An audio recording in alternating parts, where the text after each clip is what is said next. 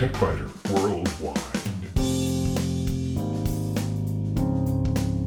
It's the High Tech Podcast in plain English with an hour's worth of news in about 20 minutes. That's because we leave out the commercials, the station breaks, the sports, and most of the jingles.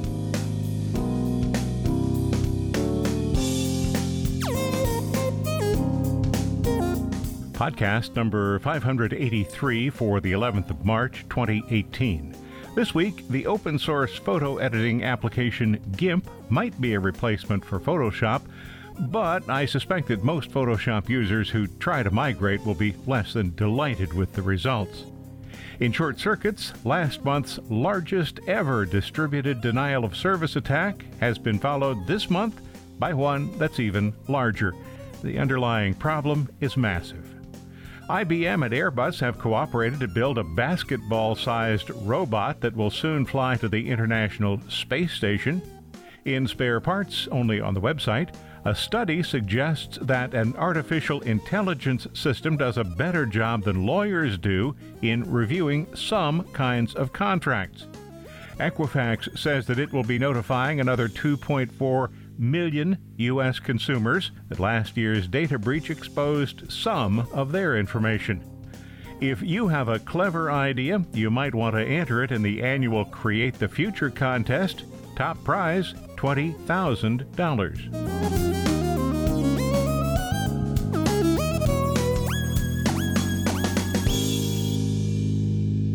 Occasionally, I hear from people who are looking for an alternative to Adobe's photography applications, Lightroom, Adobe Camera Raw, Bridge, and Photoshop. The conversation usually comes around to GIMP, a free and open-source image editor. It's been around for a long time, and it can be enhanced with plugins.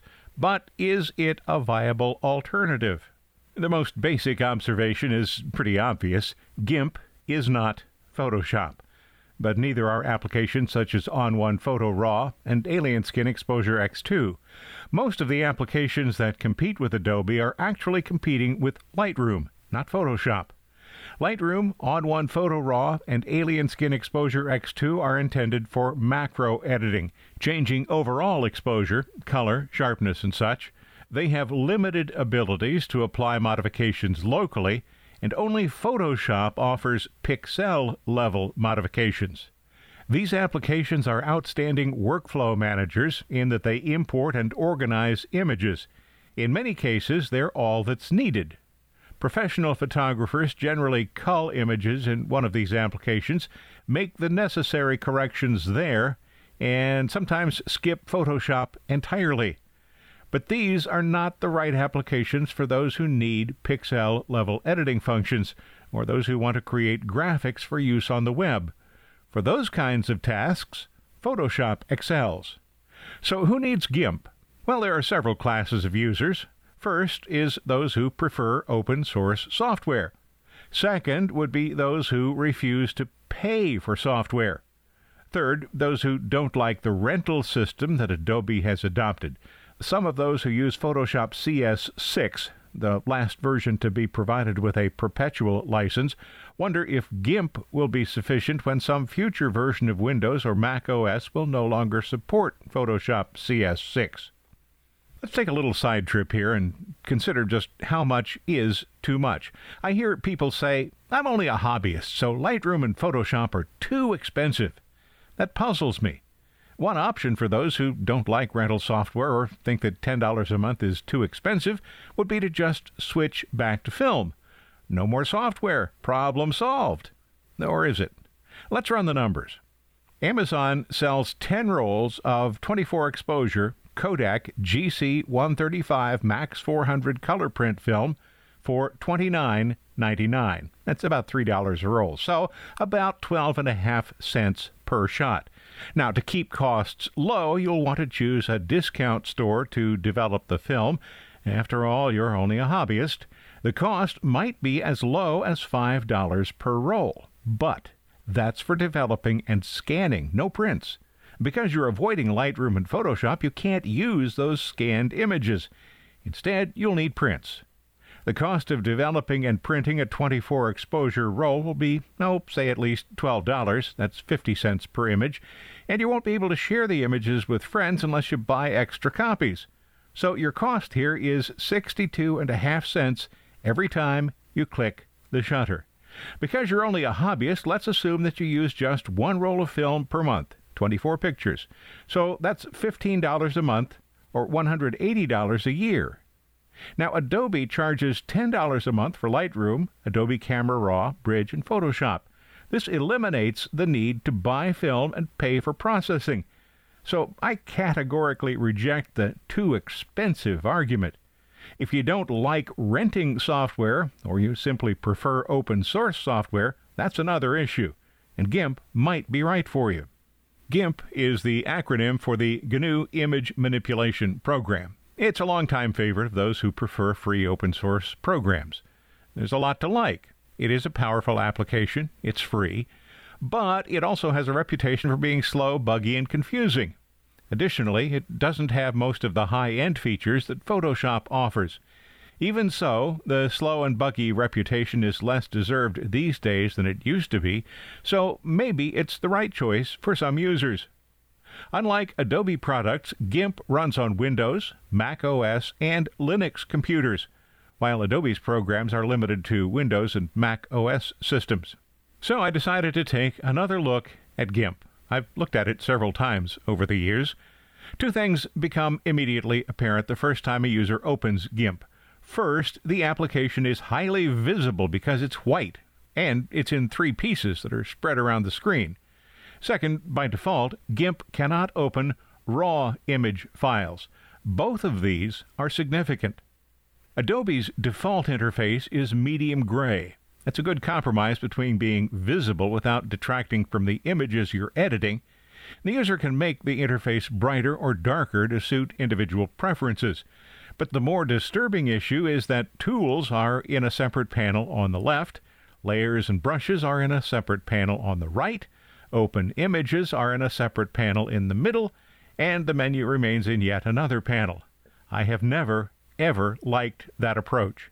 So the first thing most users who have Photoshop experience will want to do involves changing the interface with tweaks developed by Martin Owens, known as Dr. Mo.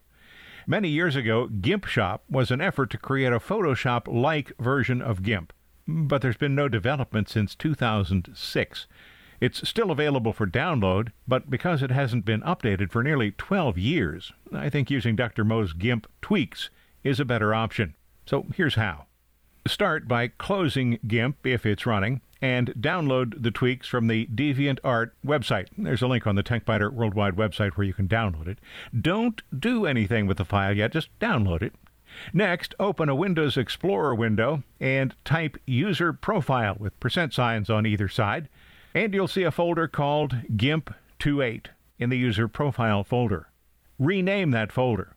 A good choice might be GIMP28 Original. Then extract the contents of the Dr. Mo zip file to the User Profile directory.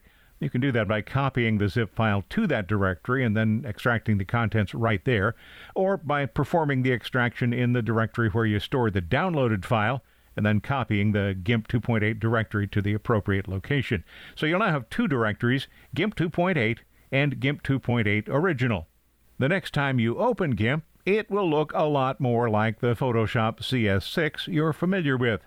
The next problem you need to address, though, is GIMP's inability to work with RAW files. At least you need to do that if you shoot RAW files instead of JPEGs. Several factors will determine whether you choose RAW or JPEG. That's a topic I covered in January. If you'd like to go back and take a look at it, there's a link on the TechBiter Worldwide website to the January program. So assuming you do shoot raw images at least some of the time, you'll need to find a way to make them accessible to GIMP. Note my use of the word there, accessible. GIMP cannot open raw files. I've already said that. But then neither can Photoshop or Lightroom. Photoshop uses Adobe Camera Raw to process raw files. They can then be saved in PSD or TIFF format once you've edited them. Lightroom uses Adobe Camera Raw technology in the background to display the image you'll modify and then writes modification information to a catalog file. No application messes with the raw files themselves. GIMP users will need the equivalent of Adobe Camera Raw. One option is called Unidentified Flying RAW, which can read raw images from many digital cameras. It can be used as a standalone application or as a GIMP plugin, but I can't recommend it. I did try it. After installing UFRAW, I attempted to open the application in standalone mode, but it failed. Several dynamic link library files were missing. The most promising recommendation for correcting the error involved copying some of the DLL files from the GIMP directory to the UFRAW directory. But even after doing that, UFRAW refused to open. It no longer reported problems with DLL files. It just told me it couldn't open. No real explanation. Now, there's undoubtedly a way to make this work. I mean, after all, a lot of people are using it. But the path to success seemed needlessly difficult. An hour and a half was more time than I wanted to spend on it. An easier solution might involve using the photo application that came with your camera. Any camera that's capable of producing a RAW image should come with a disk that includes a program capable of converting a RAW image to a TIFF or a JPEG. For editing, you should use the TIFF conversion instead of the JPEG conversion because the TIFF format is lossless and the JPEG format is not. Then once you've edited the TIFF, you can export it as a JPEG for sharing if you wish. In addition to applications from the camera manufacturer, several other freeware applications can open RAW files and save them as TIFFs. One that seemed promising was Adobe's free digital negative converter. The DNG format was created by Adobe as a standard format that camera manufacturers or software publishers can use without charge. GIMP is actually supposed to be able to open DNG files, but when I tried, it opened only the tiny embedded thumbnail. Now that's GIMP's problem, not Adobe's. Possibly DNG files need another add-in that I didn't have and didn't feel like looking for. And before giving up entirely on plugins for GIMP, I tried one more, PhotoFlow. Even though it was able to open in standalone mode, I encountered the same kinds of problems running it that I had with UFRAW. So that leaves only the camera manufacturer's conversion option. If, at this point, maybe you're beginning to wonder whether saving $10 a month is worth the fuss, well, I certainly was. I decided to work with a TIFF image for testing and demonstration, but even then there were problems. When converted from RAW, most TIFFs will be considerably larger than the RAW file. My sample image grew from a 30 megabyte RAW file to a 106 megabyte TIFF. That could certainly have an effect on how much storage space you need on your computer. Additionally, the DNG or RAW file will probably have 16-bit bit depth. GIMP can handle only 8-bit files. Converting down to 8 bits will reduce the quality of the image. GIMP will also suggest converting from whichever color space your camera uses, and that's probably Adobe RGB, to the considerably less capable sRGB color space. You can skip that and retain the larger and better Adobe RGB color space, though. In fact, you can completely turn off the message about that. Without going too far afield at this point, I should probably say a little bit about the sRGB format. Any file you output from Lightroom, Photoshop, or GIMP should be converted to sRGB if you plan to share it on the Internet, but only at output time. And the output file should continue to use the Adobe RGB color space if you plan to have it printed. For 10 years or more, probably more, I've tried to develop a working relationship with GIMP. I've never succeeded. I can think of exactly one situation in which photographers might prefer GIMP. That's when they have only a Linux computer. Otherwise, there are applications for Mac OS and Windows systems that are much easier to use. Or maybe there is one other situation in which GIMP would be the right choice. It would be the right choice for those who simply detest Adobe and are willing to put up with GIMP's shortcomings. So if you're a photographer, either amateur or pro, Adobe Lightroom and Photoshop seem to be a better choice than GIMP, which doesn't include an image organizer. When you return from a vacation with 1,000 pictures, sorting through them all is going to be difficult. If you take only a few pictures per year, then maybe GIMP is all you need. Also, if you shoot exclusively in JPEG format, GIMP can handle those kinds of files without a problem. There's doubtless an open source image organizer that would be compatible with GIMP, so that might not be a problem long term, but you'd still have to find it, download it, and install it.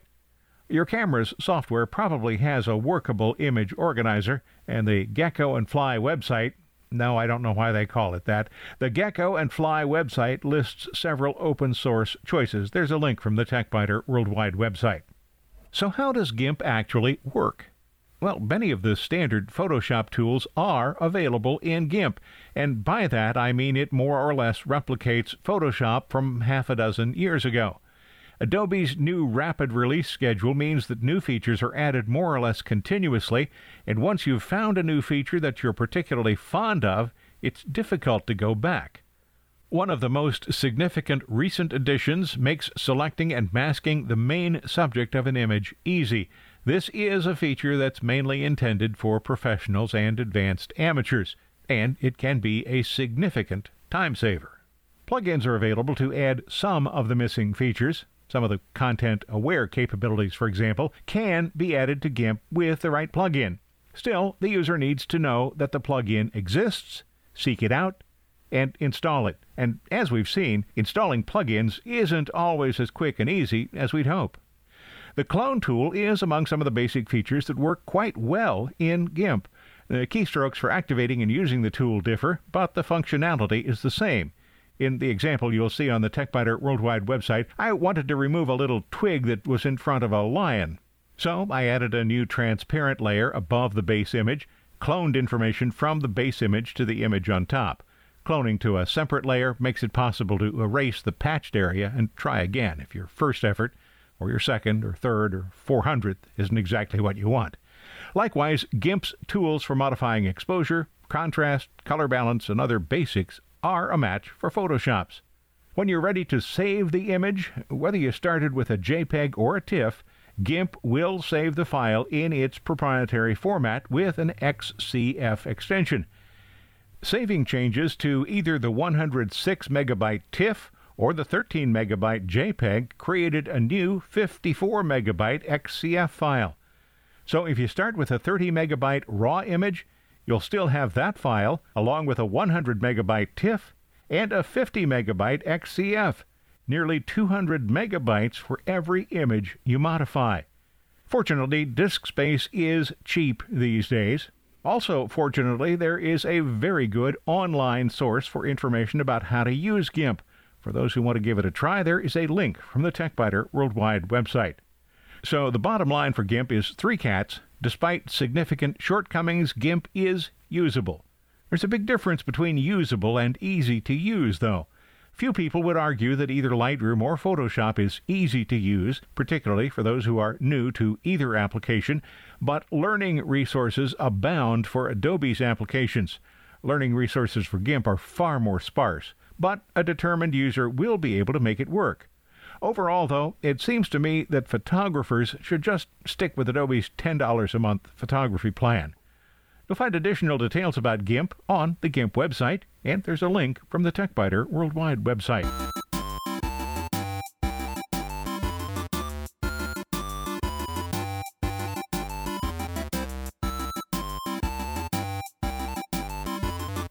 In short circuits, at the end of February, the software development hosting website GitHub was hit by a massive distributed denial of service attack.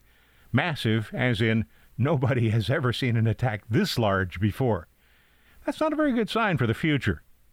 The attack peaked at more than 1 1/3 terabits per second and was so large that it caused problems elsewhere. Incredibly, though, the attack put GitHub offline for less than 10 minutes. GitHub is used to distribute software, but it's also a repository for version-controlled software development. The company was quick to point out that at no point was the confidentiality or integrity of users' data at risk. The company provided a detailed summary of what happened and how they hope to avoid having it happen again. The attack worked by abusing what are called memcached instances that are inadvertently accessible on the public internet with UDP support enabled. Memcached is a general-purpose distributed memory caching system. It's commonly used to accelerate database-driven websites by caching data and objects in RAM to reduce the number of times that external data sources have to be read. GitHub says that spoofing of IP addresses allows Memcached responses to be targeted against another address, like ones used to serve GitHub.com, and then send more data toward the target than needs to be sent by the unspoofed source. And they say the vulnerability via misconfiguration is unique because of its amplification factor of up to 51,000. That means that every single byte of data sent by the attacker turns into 51 kilobytes being sent to the target. The report from GitHub says at 17:21 UTC, our network monitoring system detected an anomaly in the ratio of ingress to egress traffic and notified the on-call engineer and others in our chat system. The report, which I have a link to on the TechBiter Worldwide website, describes the procedures GitHub's network engineers used to reduce and then eliminate the attack. Looking to the future, GitHub says making GitHub's edge infrastructure more resilient to current and future conditions of the Internet and less dependent on human involvement requires better automated intervention. We are investigating the use of our monitoring infrastructure, the report says, to automate enabling DDoS mitigation providers, and will continue to measure our response times to incidents like this with the goal of reducing the mean time to recovery.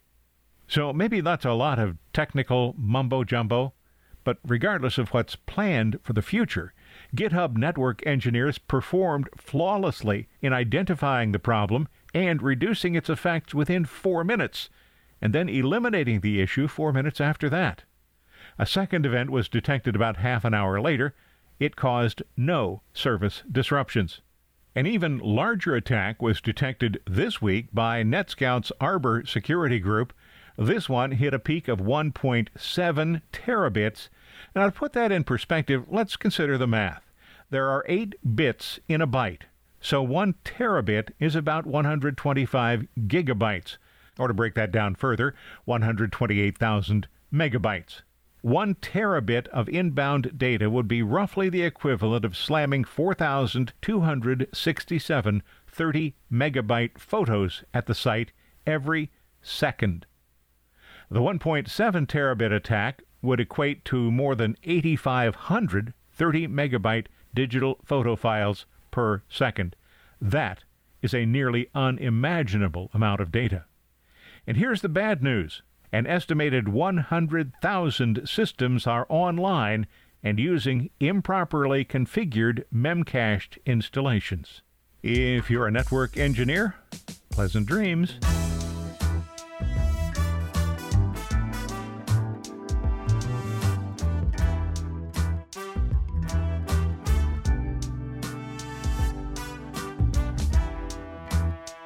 There's been quite a lot of talk recently about robots in our homes, but some stories about robots are a little far out, about 250 miles out, in fact, on the International Space Station. IBM and Airbus have created the Crew Interactive Mobile Companion. They shorten that to CIMON, presumably pronounced like Simon. The floating robot will be able to assist astronauts as they work in space. It weighs about 11 pounds on Earth and is about the size of a basketball, according to Airbus. The robot runs a modified version of IBM's Watson and is intended to display information about procedures and offer solutions to problems. As an artificial intelligence device, Simon does have the ability to learn. Airbus says the gadget will help crew members as they follow checklists and will serve as an early warning system when it notices technical problems. Airbus head of microgravity payloads, Manfred Jaumann, says Simon was made from parts created by a 3D printer. It's characterized as being similar to Siri and Alexa because it can recognize speech and can interact with the astronauts. So if you have a little less than a minute to spare, check out a short YouTube video. There's a link from the TechBiter Worldwide website. It's a parody of what might happen had Siri been a star in 2001, A Space Odyssey. Simon will travel with astronaut Alexander Gerst and will be on the space station from June through October. The device will be tested in crystal experiments, the ability to solve a Rubik's Cube, Why couldn't they do that on the ground? And a flying camera during a complex medical experiment. Airbus and IBM say the technology has a promising future on Earth, too. Earth is probably the only place that spare parts has a future or a past. That's the only place you'll find it. This week, a study suggests that an artificial intelligence system does a better job than lawyers do in reviewing some kinds of contracts. Equifax says it will be notifying another 2.4 million U.S. consumers that last year's data breach exposed some of their information. And if you have a clever idea, you might want to enter it in the annual Create the Future contest. Top prize, $20,000.